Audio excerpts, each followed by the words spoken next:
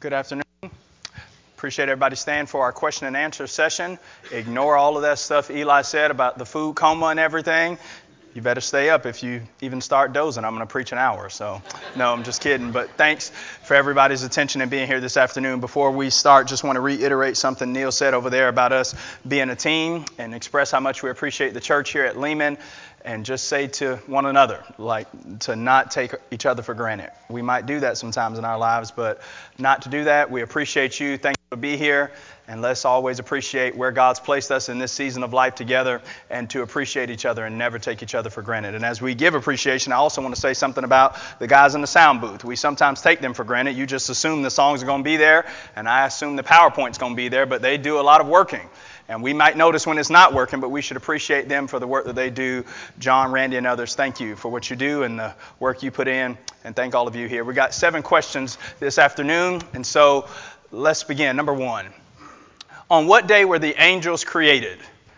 This is a good question. You open up your Bible to Genesis chapter 1 and you read the creation narrative. We talked about it in the Genesis Bible class and in Hebrews chapter 1. But as you start making your way down through the 6 days of creation, you have light, trees, plants, sun, moon, stars, fish, fowl, land animals, and humans. And when you get to the end, Genesis 1:31, Moses says everything that God made was very good. And yet there's no mention of angels.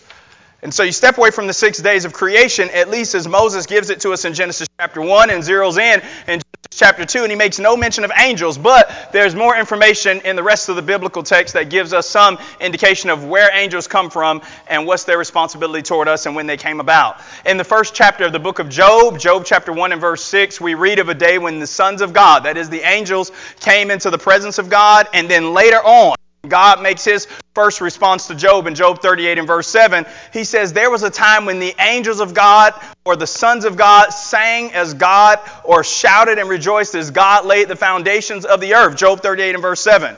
So Job 38 and verse 7 says to us that the angels existed before the creation of the world, because when God laid the foundation of the world, they rejoiced. They were excited. They praised God for what he had done. Now, this isn't in conflict or contradiction of what you find in Genesis 1 and 2, because the creation account in Genesis chapter 1 and Genesis chapter 2 is about the creation of earth, and it's about the creation of humanity. But it says nothing about the creation of angels or spirit beings or the heavenly realm which God created, which we know exists, yet we know they're created. And so in summary, what we can say about angels is this. They weren't created in what we know as the 6 24-hour periods in Genesis chapter 1 through 31, and yet we still know they're not divine, and they were and are created beings. Colossians 1:16, we mentioned in the sermon this morning, Paul says Jesus created everything. And heaven and earth, visible and invisible, thrones, dominions, principalities, powers, everything that exists has been created by him and for him, and that would include the angelic host. They're not divine. They're created by Jesus, and we need to appreciate the fact that they're servants for God, and we'll say more about that in one of the questions that we'll have momentarily. So when were angels created? We don't know the exact day for certain, because they weren't created in the same timeline as humans in the six-day creation, but they are not eternal like God. They're not divine. They were created by Jesus, and they serve as God assigns them tasks to do so. Here's question number 2. What is inherited sin? The fancy term for this is total hereditary depravity, and does the Bible teach this? This is the idea believed by many denominational friends and neighbors that we have, and many in what's called the evangelical circles of Christendom, as being born in sin, inherited sin. The way this doctrine is taught and espoused by those that believe it is this. Because of the sin of Adam and Eve in the garden, every human being is born into the world guilty of sin. But more than that, they say more than the fact that we're stained. They say your soul is stained with the blackness of Adam's sin. They go further. And they say not only are we guilty of sin because of Adam's, and it's just trickled down throughout humanity, but our hearts are so warped and inclined to do evil that we couldn't do good if we tried. We don't do any acts to please God, nor do we desire to. And if you see somebody who's unsaved do something good, they say you couldn't call that a good act. They were merely doing it for their own selfish purposes and reasons. And they misunderstand and abuse certain passages like Romans 3:23, Ephesians 2 and verse 3, and Psalm 51 and verse 5, but the Bible teaches no such thing. The Bible does teach that humans are depraved, that is, wicked and guilty of sin, but it's not because of Adam. It's because of our own choice. Romans 3:23 says, for all have sinned and fallen short of the glory of God. Transgression is to go beyond God's law, 1 John 3 and verse 4, but it's not merely to exist as a human being. It's a choice that we make. Turn your Bible to Romans chapter 5. Notice what Paul writes in Romans 5 and verse 17. Romans 5 and verse 17. It's actually Romans 5:12, Romans 5:12. Paul says, "For by one man sin into the world, and death by sin, and death passed to all men because all men did what? All men sinned." You see, they would say, well, by one man sin into the world and death by sin. You know what Romans 5:12 says? Romans 5:12 says sin came into the world because of Adam. But then Romans 5:12 says sin came into your life and my life because of us, because of me. The Bible doesn't lay our sins at Adam's feet. It lays it at our own feet. We're guilty of sin. And the rest of the Old Testament bears this out. In places like Deuteronomy 24 and verse 16, the Old Testament law reiterates this idea that men are not punished for the sins of their fathers, but they're punished for their own sin. And sometimes in Old Testament history, kings would have to make decisions, and they would quote that in Kings 14, 3 through 5, and in 2 Chronicles 25 and verse 4, before punishment was enacted, they said, now wait a minute, we know what the law says. Nobody's punished for the sins of his parents, but for his own sins. By the time you get to Ezekiel, in Ezekiel 18, Israel's picked up this idea. And in the first 4 verses of Ezekiel 18, they give Ezekiel this parable. They say the parents have eaten sour grapes and the children's teeth are set on edge. We would say it this way. The parents ate all the candy and the kids got all the cavities. And Ezekiel says you're never going to use that parable again. Nobody borrows anybody's righteousness or wickedness. Ezekiel 18:20, Ezekiel says, the righteousness of the righteous will be upon him, and the unrighteousness will belong to the individual. No man is punished for the sins of their forefathers. It's their own doing. Ezekiel 18 and verse 20.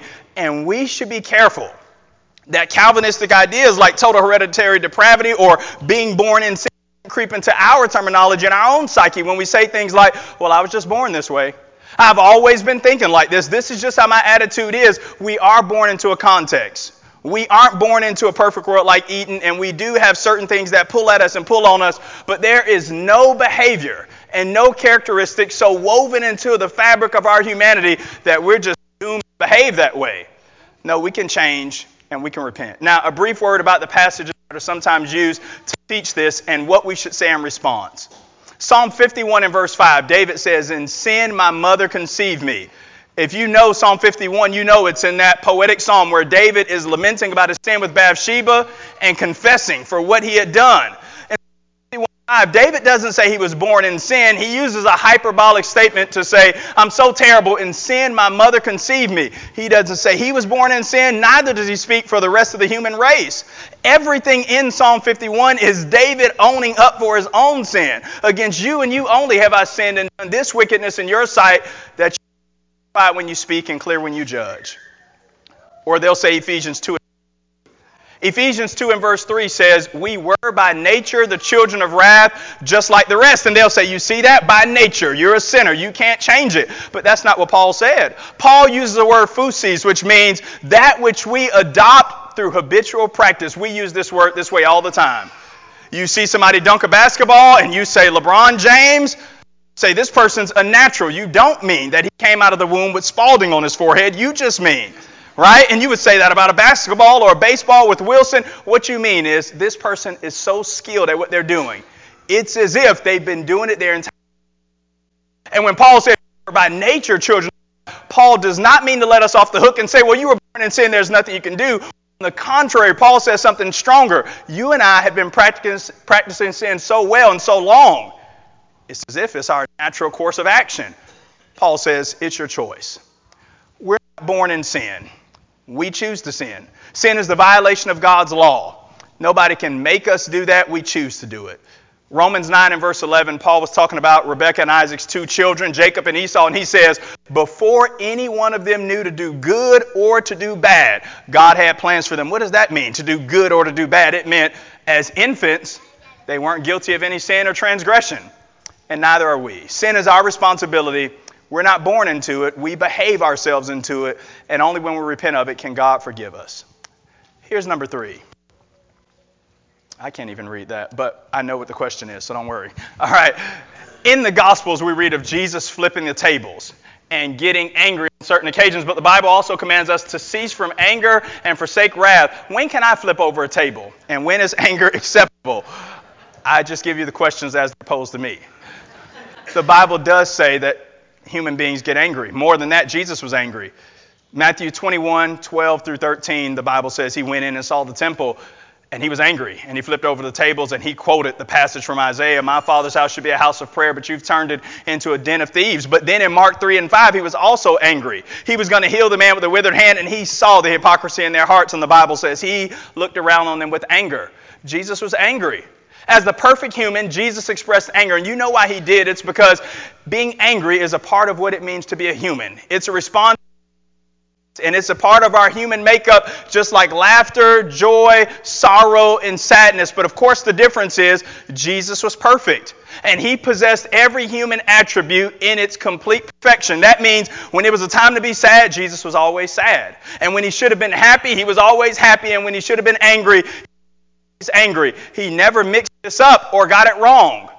When we read about Jesus flipping the tables in Matthew 21, should appreciate that Jesus didn't go in there one day and have a divine temper tantrum. No, Jesus' flipping of the tables came after 3 years of ministry, pleading with these people, weeping over them, Luke 19:41, begging them to repent and to do the right thing. And when they didn't, in his righteous indignation, he flipped the tables and told them to depart out of his Father's house because they had corrupted what God had intended to be a place for worship.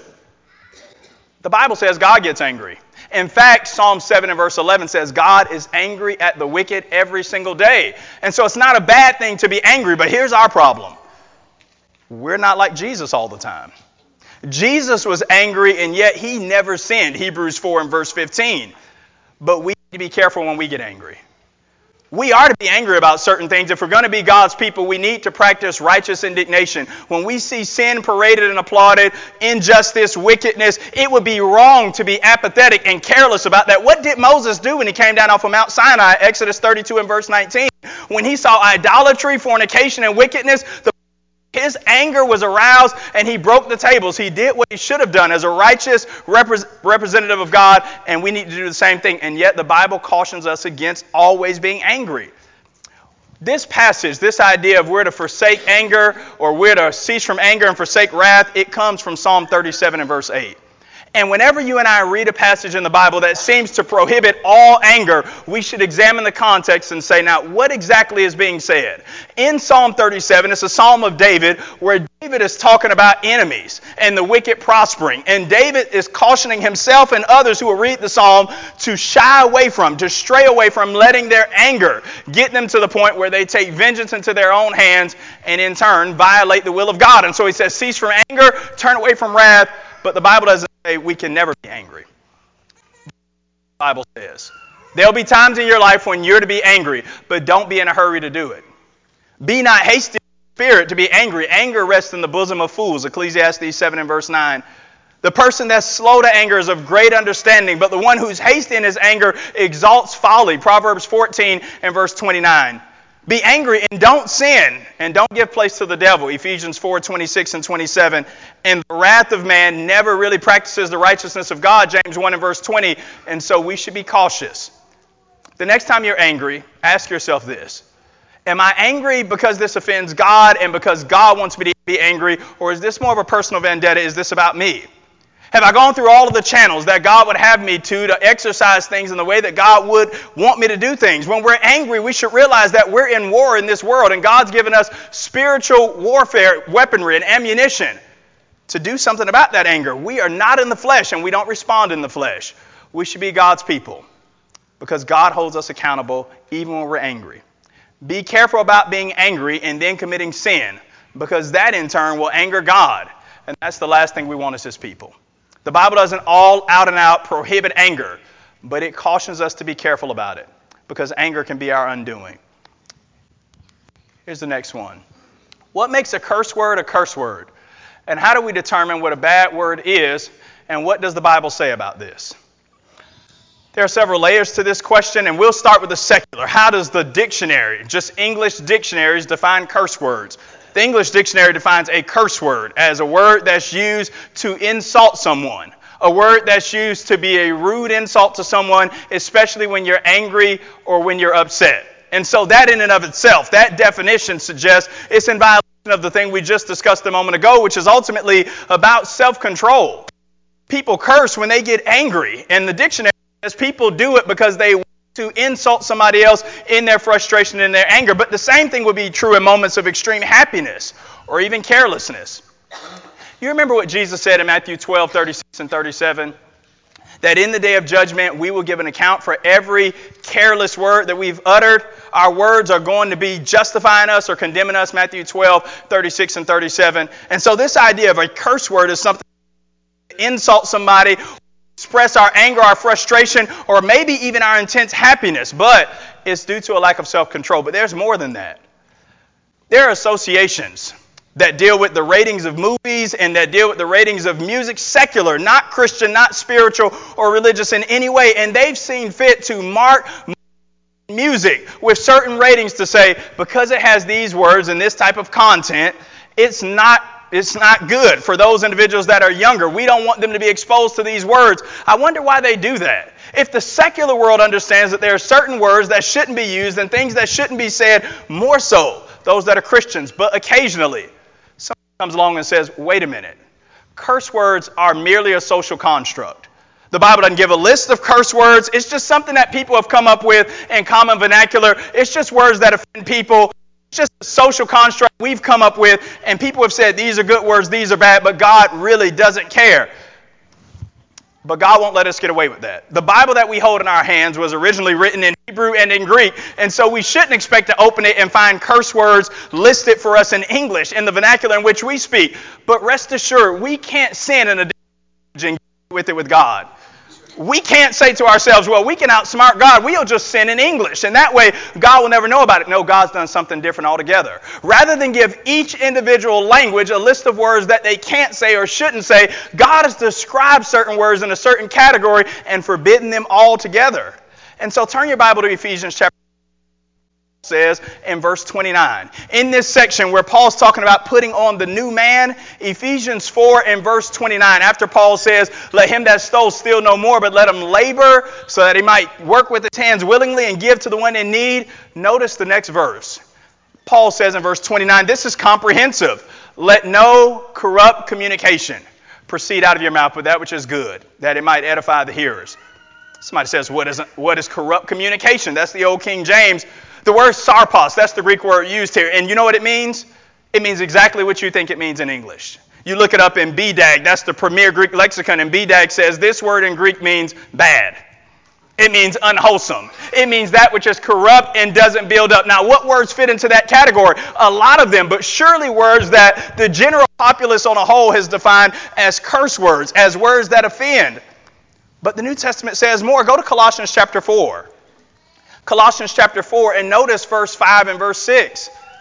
Colossians 4 and verse 5, Paul says, walk in wisdom toward outsiders and redeem the time. And then in verse 6, let your speech always be with grace, seasoned with salt, so that you might know how you ought to answer each individual. Paul says our speech is supposed to be life-giving. It's supposed to be that which preserves. And curse words don't do that. They tear down. They destroy. They're unwholesome. And our collective society has agreed that these words are destructive and they do damage. Now, one more thing on this point. Sometimes somebody says, well, what about words that aren't curse words, but they're just kind of bad words? You know, these aren't really, we wouldn't put these in the category of curse words. Can we get away with these? Sometimes people take the idea of euphemisms too far. And they want to trace the history of every single word, and you end up not being able to say anything. I know that's true, but we should also appreciate what we said a moment ago. We can't say, well, I won't curse, but I'll say curse word junior, and God won't know the difference, because God knows. The standard for the Christian is holiness, 1 Peter 1, 15 and 16. Approve of things that are excellent, Philippians 1 and verse 10. And so if you say, well, I wouldn't curse, I wouldn't say this word in the church building. And I'm smart enough not to say it in the presence of my brethren. But when I'm at work or when I'm among my friends, I'll just kind of let this one go. We won't outsmart God. No belief that we practice in any realm, especially in this cursing realm, but in any realm, any behavior that we practice that rationalizes ungodliness and that minimizes holiness and that says to people you can be less like Jesus and be pleasing to God is unhealthy, unsound, and it's unbiblical. Woe to the bilingual Christian that talks one way with the brethren and another way with the world. I'm telling you, if you say, well, I struggle, sometimes I curse, we should wash our mouths out with righteousness because God is going to hold us accountable. James 3, 1 through 16. And it won't do to stand at the judgment bar of God and say, well, words are just words. It won't work. Because he's told us how he wants us to speak. And we should ask ourselves, would Jesus talk like this? Would I talk this way in the presence of Almighty God? My grandma want to hear me talking like this? God hears everything we say, Proverbs 15 and verse 3. And so curse words and words in that same word family. God doesn't give you and I a list that breaks everything down, but I think you know the words. I think you and I know the phrases. I think we know the colloquial things that we sometimes might insert instead of curse words.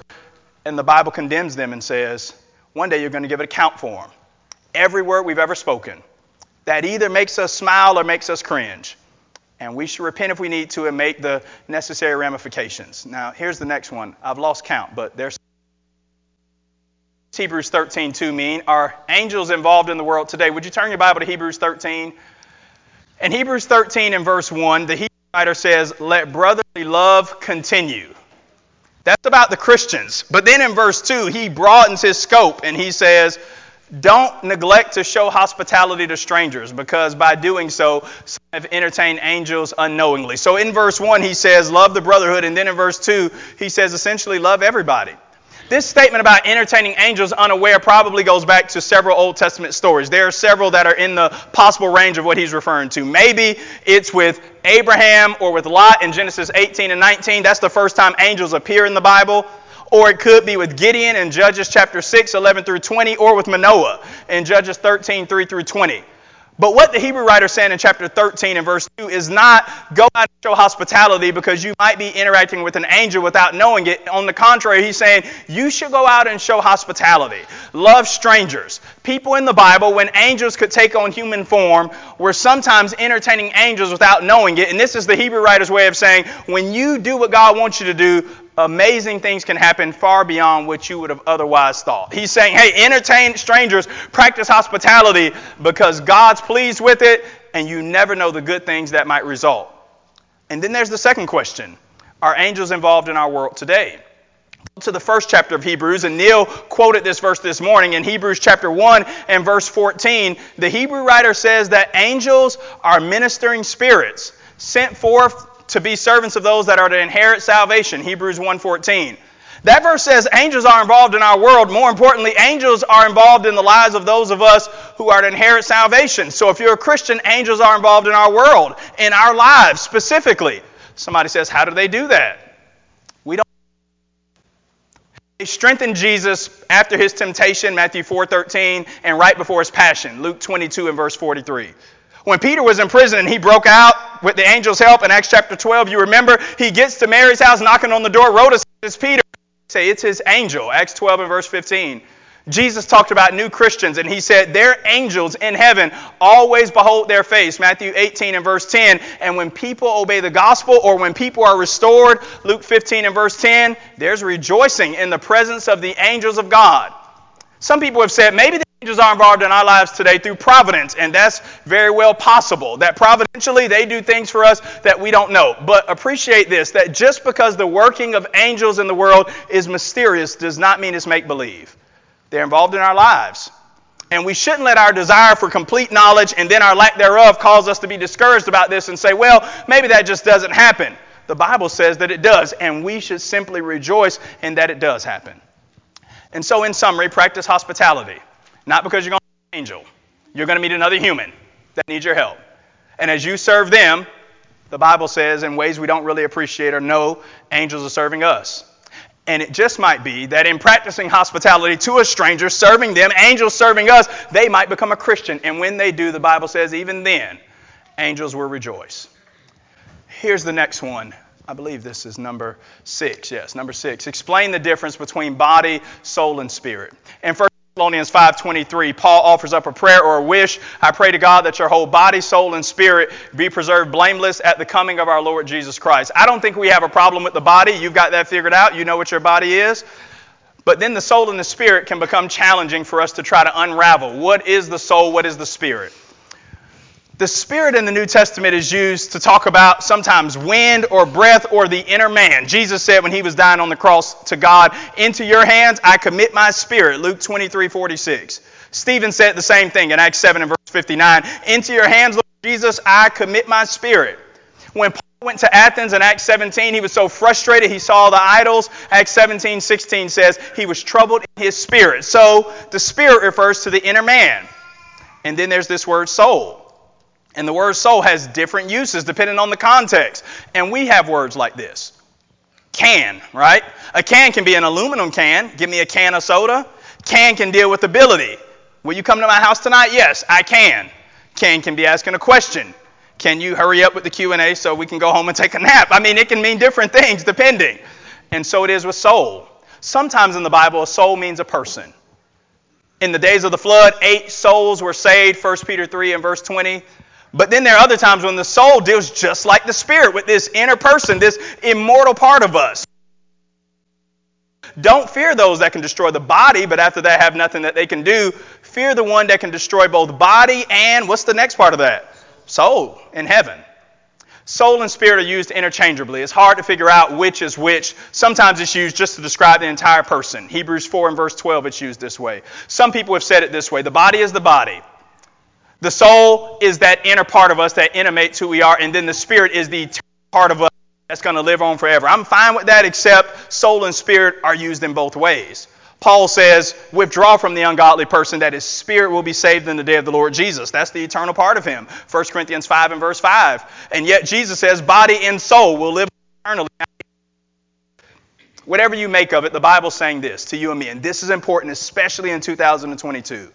The Bible is saying to human beings, you and I are more than mortal. We're more than flesh and blood.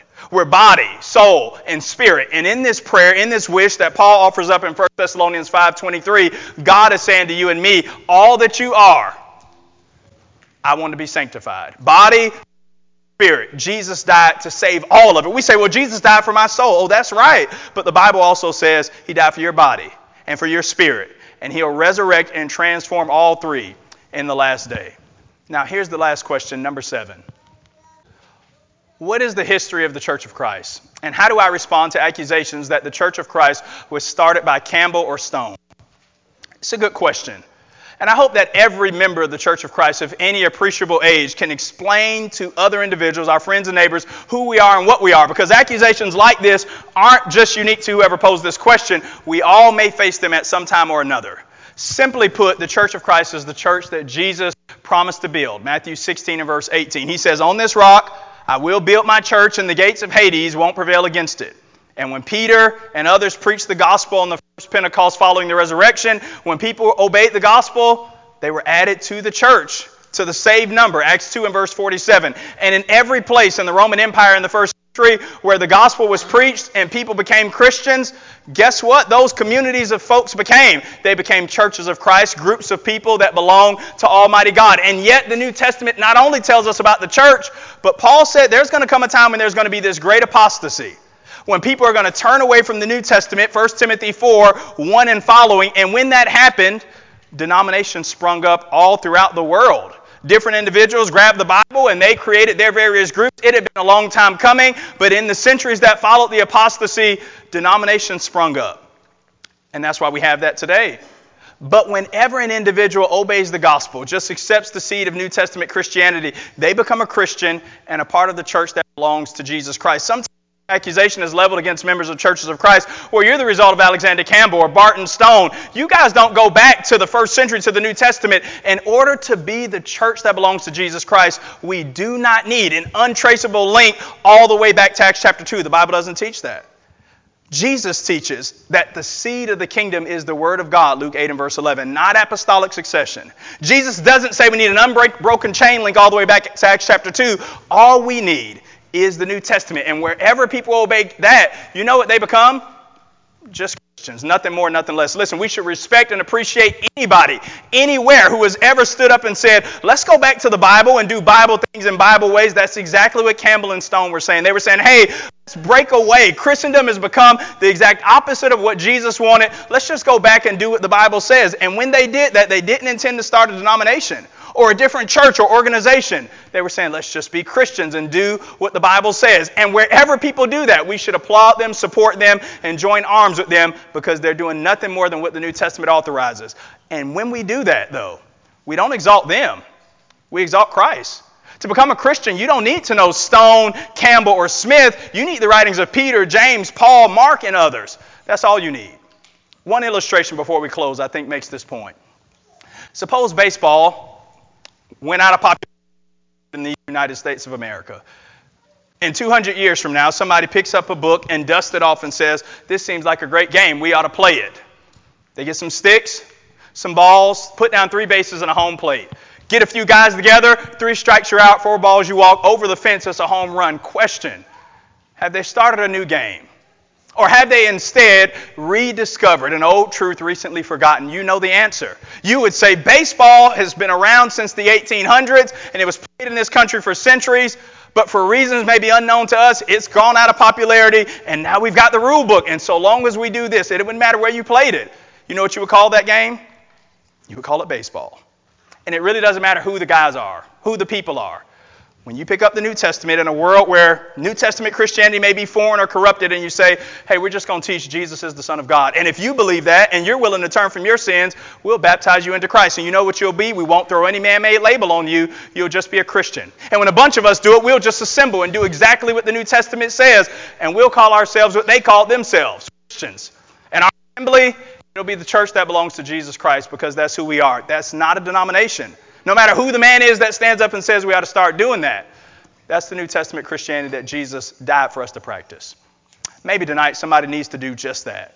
Obey the gospel. We'd be happy to assist you in doing that. Maybe we can pray with you or pray for you. Our plea is the same as those in the first century. Turn to Jesus, obey his gospel, and be baptized. And if you've done that and you need the help of brethren, as Russell mentioned this morning, the prayers of the righteous do avail much. We're going to stand and sing a song to encourage us.